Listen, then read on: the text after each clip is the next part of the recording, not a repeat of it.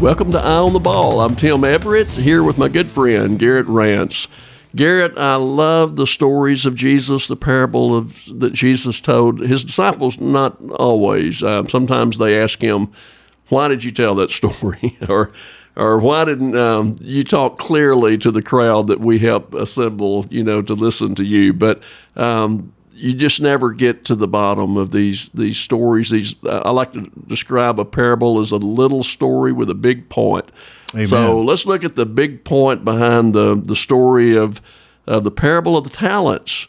This is something that I'm anxious to hear what you have to say about from an economic point of view. I heard a radio question and answer thing this morning, and a young man got a hold of $40,000, and he asked the financial expert, he said, I want to be biblically responsible with it. Is that a good question to start with? Yeah. That's the best question when it comes to money is what, from a biblical perspective, is there something that I can take out and apply this to this block of money or any of my money? So I think he's asking the right questions. Good. And whether or not you're asking the right question to the right person, that's another issue altogether. But in terms of asking the right question, so much of our life is about our attitude and the attitude that we have towards other people and towards our possessions. And so when we talk about being biblically responsible when it comes to money management, there's something that is key that has to start, has to be the foundation of all of this. And that comes from Deuteronomy 10:14. The heaven and the heaven of heavens is the Lord's, thy God, the earth also with all that therein is. And depending on, your translation, bottom line here is you don't own anything. God owns everything. It belongs to him because you're on this earth and the earth is within the heavens. And so everything belongs to him. He created everything. And the idea that something belongs to us goes against Scripture. The idea that it's ours goes against Scripture. And so we have this attitude so often that we earned something or that something is, that we are entitled to something, and we are not. Our entire life is a gift of God. If we know him, that's another gift of God. And if we have the ability to provide for ourselves and our family, that's a gift of God. And so we have to recognize that it all belongs to him.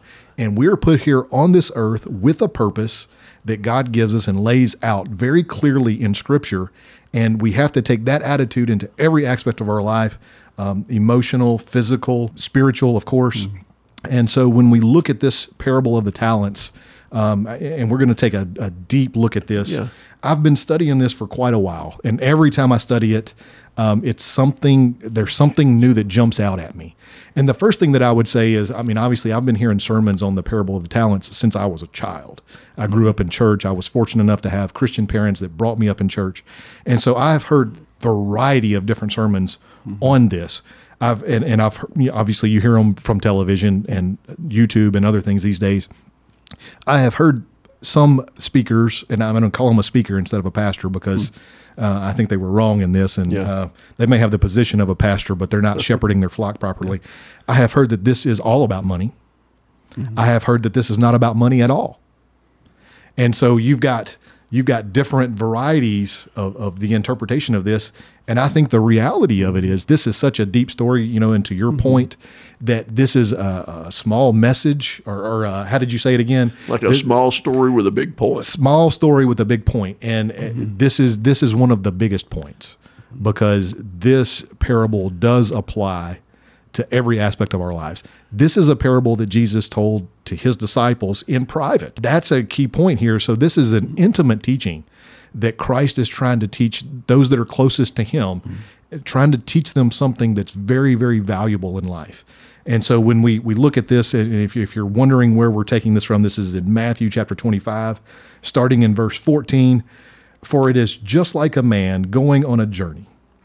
He called his own slaves, and that word slaves there is possibly better interpreted as employees. So when you're looking at this parable, it's really not relevant for us to think of these people as slaves. It's relevant for us to think of these people as employees.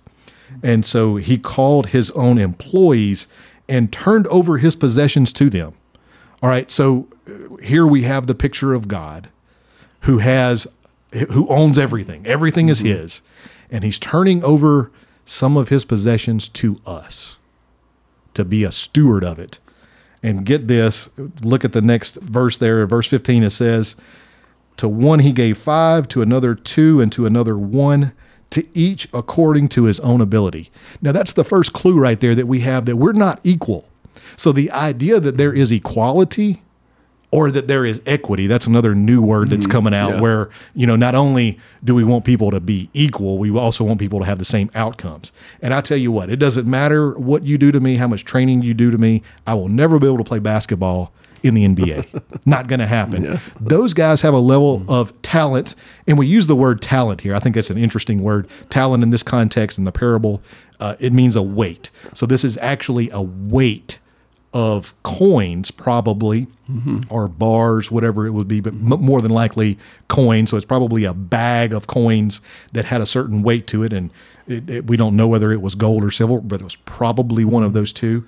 It's a sum of money, but it also would be applicable to any resource, like a talent, absolutely. like the way we define talent. Absolutely. Okay. And so, I'll never have enough talent at basketball to play in the NBA. It's just not going to happen. I'm 5'9".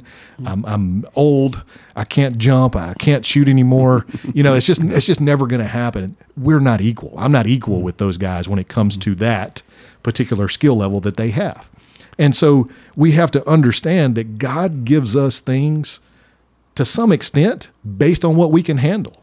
Right. I mean, and I've heard this said a lot, and it's really not scriptural, and really not, it's really kind of taken out of context that, God will never give you things that you can't handle.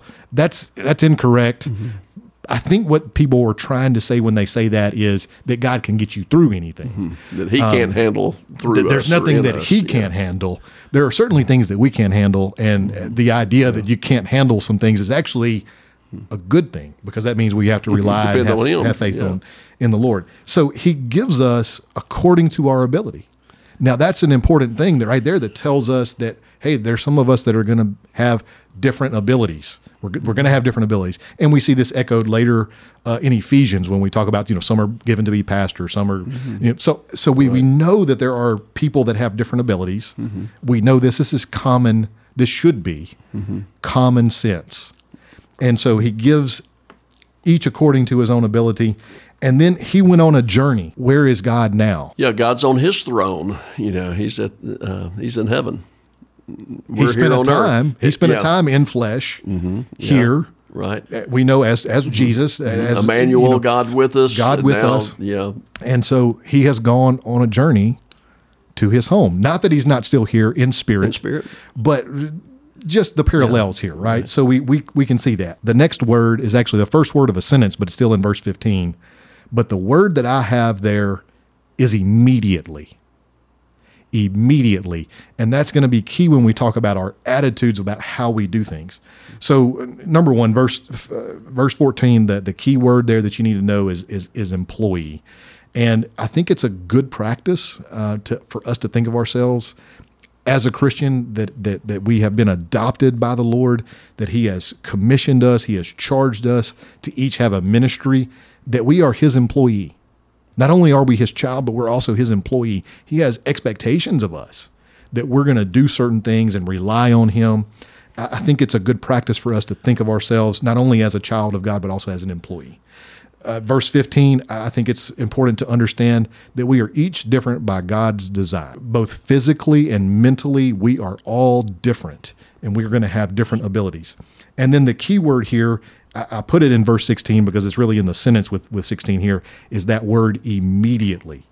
Immediately, the man who had received 5 talents went and put them to work, and he earned 5 more. In relationship to money, if we're going to apply this specifically to money, then you understand that there's always an opportunity. Regardless of what point of history you're in, there's always an opportunity right then and there. And if you have the attitude that you're going to wait and see about something, you're likely going to miss the opportunity. When we apply this to us as a child of God, and because we know God and because we know the gospel, we have to apply this to how important it is to share the gospel.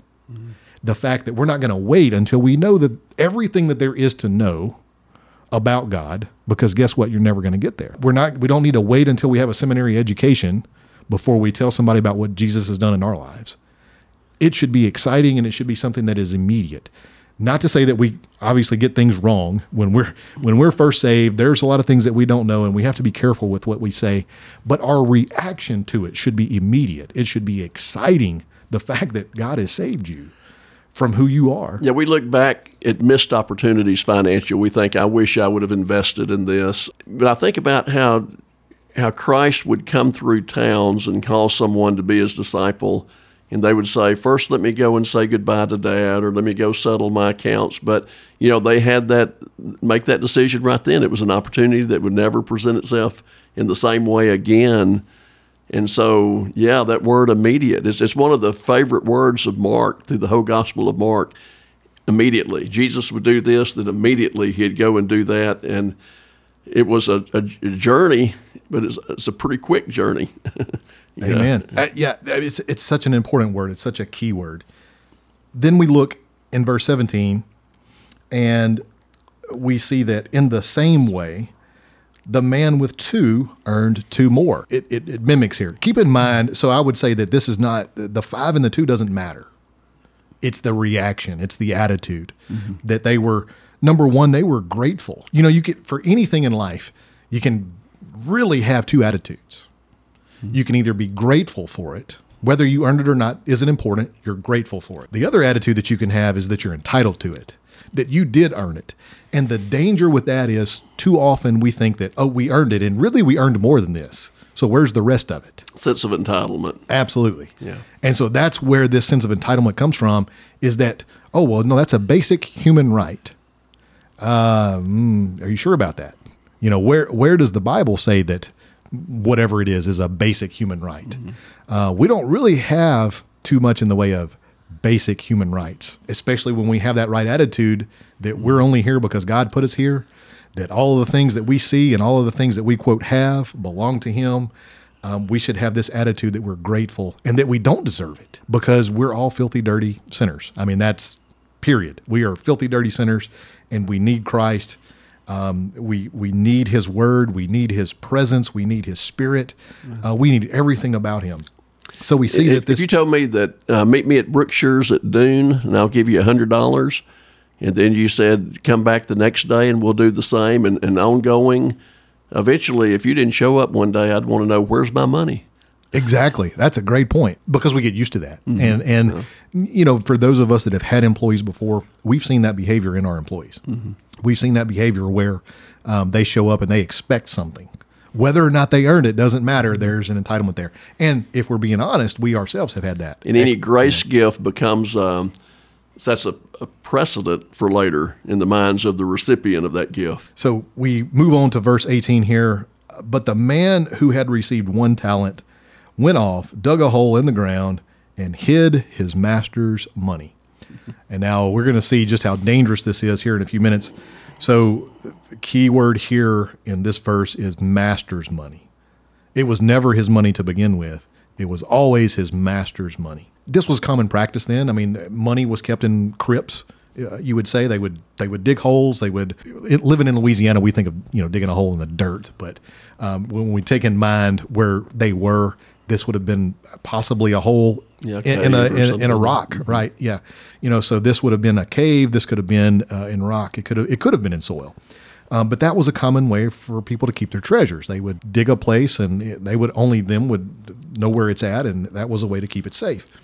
Israel has always been a great place for treasure hunting, because people were always hiding their money, fleeing the enemy, and a lot of times they were killed, or they didn't get back to digging their money back up. So there was that sense of fear of, I got to hide what I have because someone's trying to take it from the enemy's trying to take it from me. Right. And so that was, and you hit the key word here, fear. Fear. We see that this servant was fearful of consequences, fearful that he would misuse the money so terribly. And it was, for lack of a better term, this was analysis paralysis for this individual. Yeah. I don't know what to do, so I'm not going to do anything. That's really not good advice, because we miss out on opportunities. And we'll key on that here in a little bit. Okay. Verse 19, after a long time, the master of those slaves or employees came and he settled the accounts with them. So here's the expectation that we should know. God is going to settle our accounts one day. Do we want to be responsible for our behavior?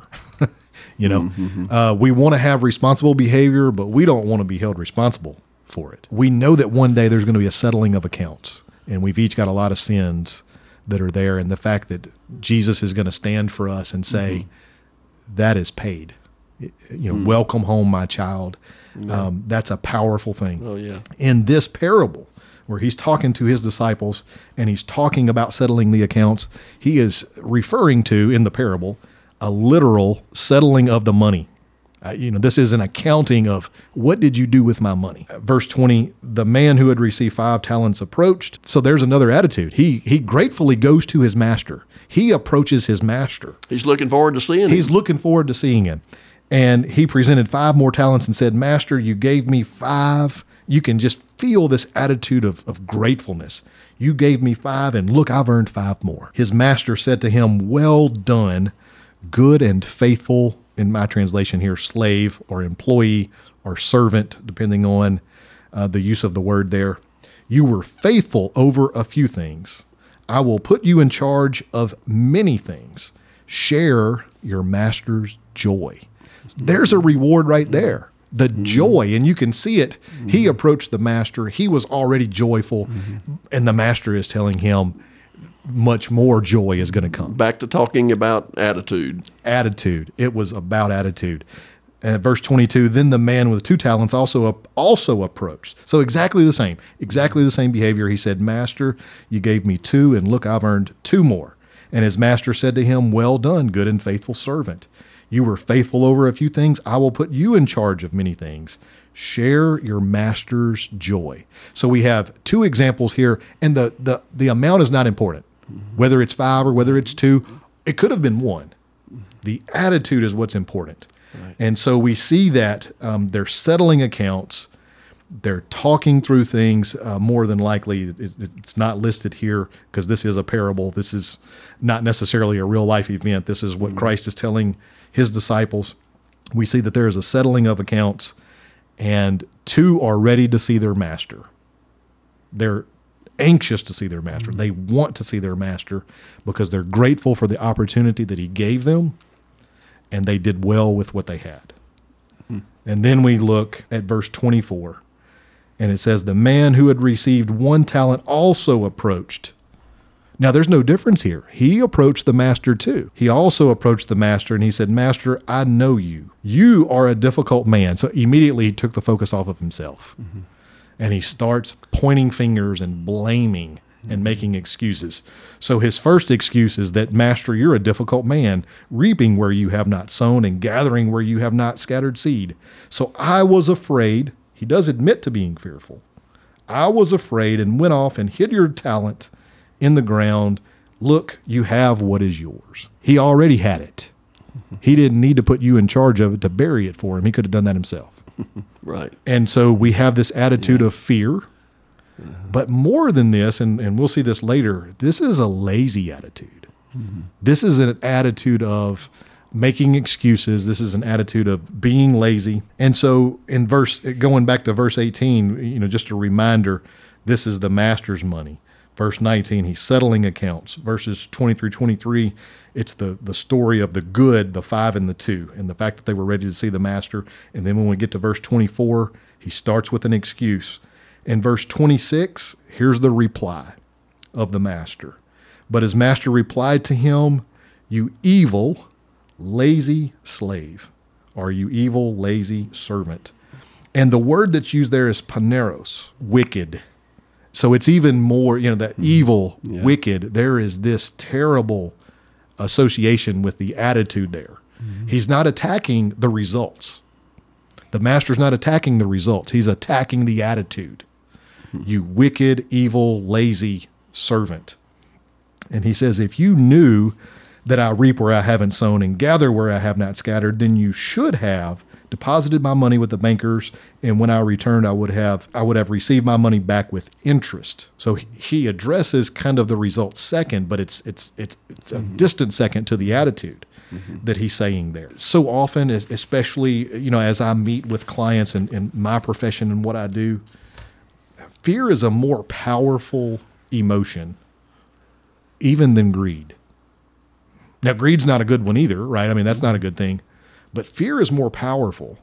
And here's an example of where we have a servant that was fearful. Or was fear just his excuse?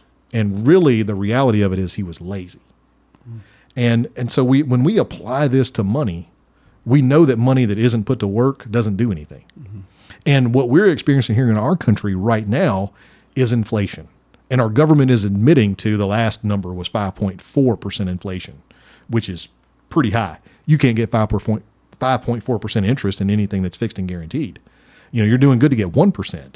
So you're losing 4.4% every year that your money is sitting and earning 1%. So greed would make you invest recklessly, and fear would make you choose not to invest at all. Yeah, absolutely. Right. Bury your money, or yeah. maybe have it in, have too much money.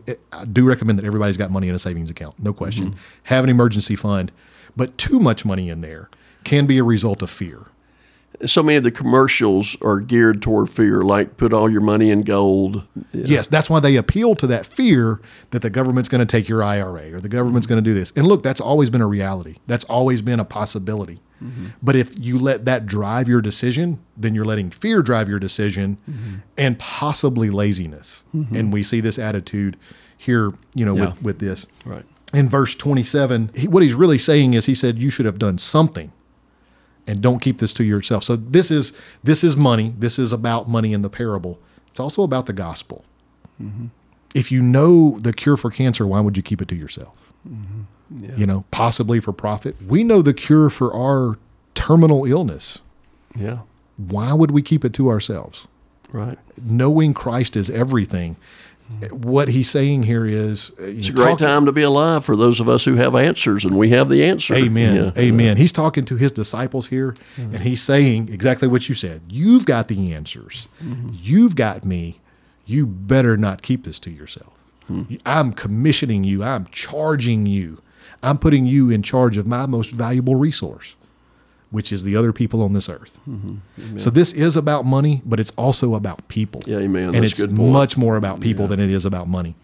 Verse 28, this, when we look at 28, and I haven't read it yet, but I think people's mindset for this is a story about rich versus poor. It's not a story about rich versus poor. It's a story about lazy versus active. And so keep that in mind as we read this. Verse 28, so take the talent from him and give it to the one who has 10 talents. So this isn't, like I said, this isn't from poor to rich. This is from lazy, and it's being given to those that are active. Verse 29, for to everyone who has, more will be given, and he will have more than enough. But from the one who does not have, even what he has will be taken away from him. And throw this good-for-nothing slave into the outer darkness. In that place there will be weeping and gnashing of teeth. All right, so I have heard it preached that this was about money is a blessing, and if you've got a lot of money, it's because God has blessed you, and he's blessed you because you've done something right, and so you're going to get more. That's not exactly accurate, right? Because like I said, this isn't about rich versus poor. This is about lazy versus active. Maybe a better word instead of active is responsible. Yeah. Are you being responsible with your money? Are you being responsible with the most valuable resource that you have, which is not money, which is your knowledge of Christ? So verse 29 here, the grateful and the fruitful versus the selfish and the lazy. And then we see here in verse 30 that this is an example of a person that is lost. Yeah. That the ultimate price that they're going to pay is that they're going to spend an eternity in hell. And they're lost. They need the right attitude. That right attitude stems from a grateful heart. It stems from a connection with Christ. a relationship with Christ. You talked about the word earlier, doulos, and slave. Slave, the Greek word is doulos, and it's real controversial in modern translations whether to translate it slave or servant or, employee. It's interesting here, though, that while all three of them in the beginning were doulos, at the end we see the disobedient one still a slave. It says, throw this good-for-nothing doulos into outer darkness. But in the context of the gospel, we see these two faithful ones would be considered sons, at the end of this parable. That is great. Yes, exactly. There's a couple of takeaways from this that I think is very important for us to understand.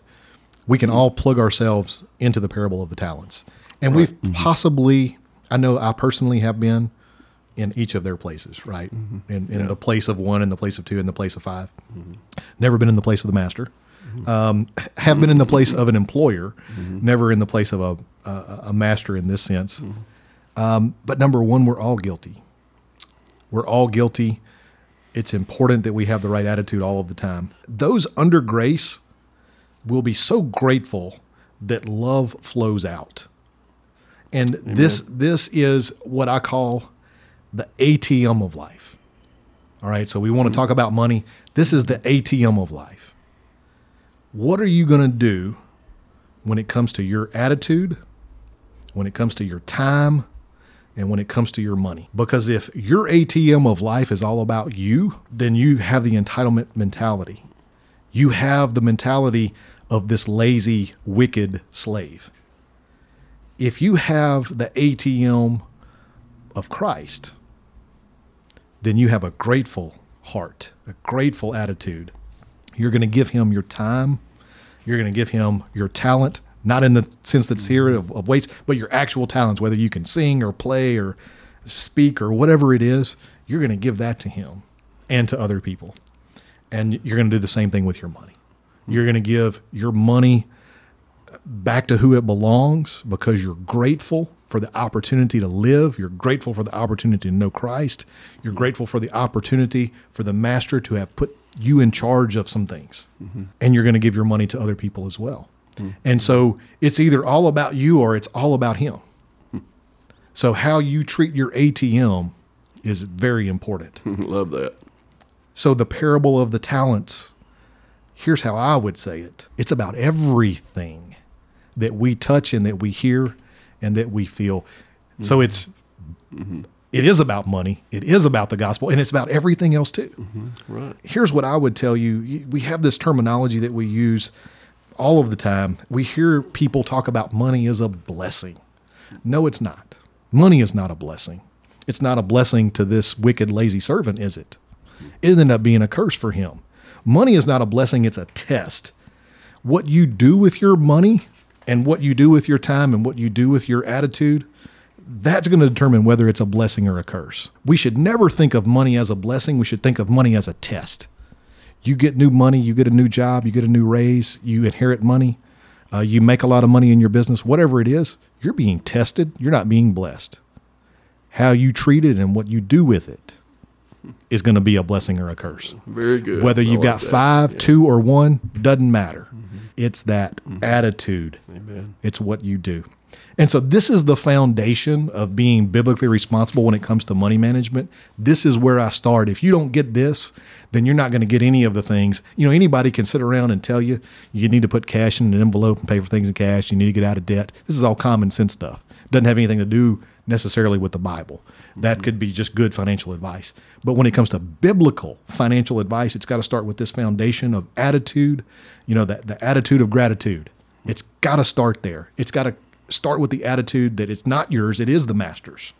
Don't ever think that it's yours. You're not entitled to it. It doesn't belong to you. It's been entrusted to you.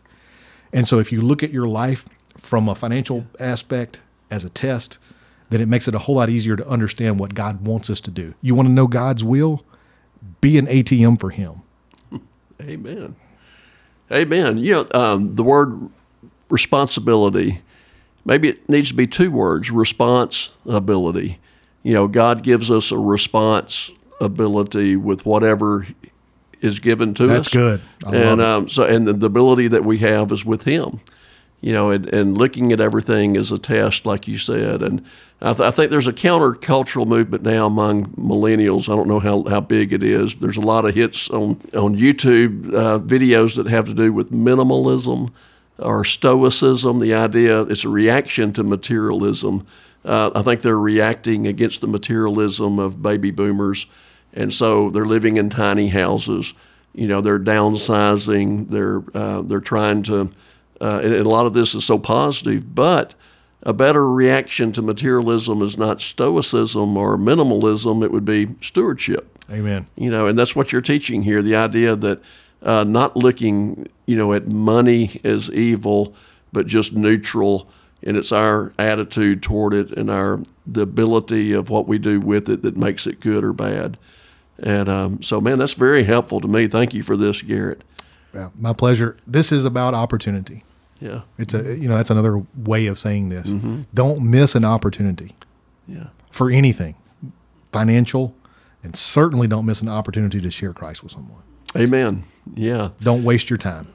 Don't waste your time. Don't waste your life. That was the title of one of John Piper's books that I've given to graduating seniors. Don't waste your life.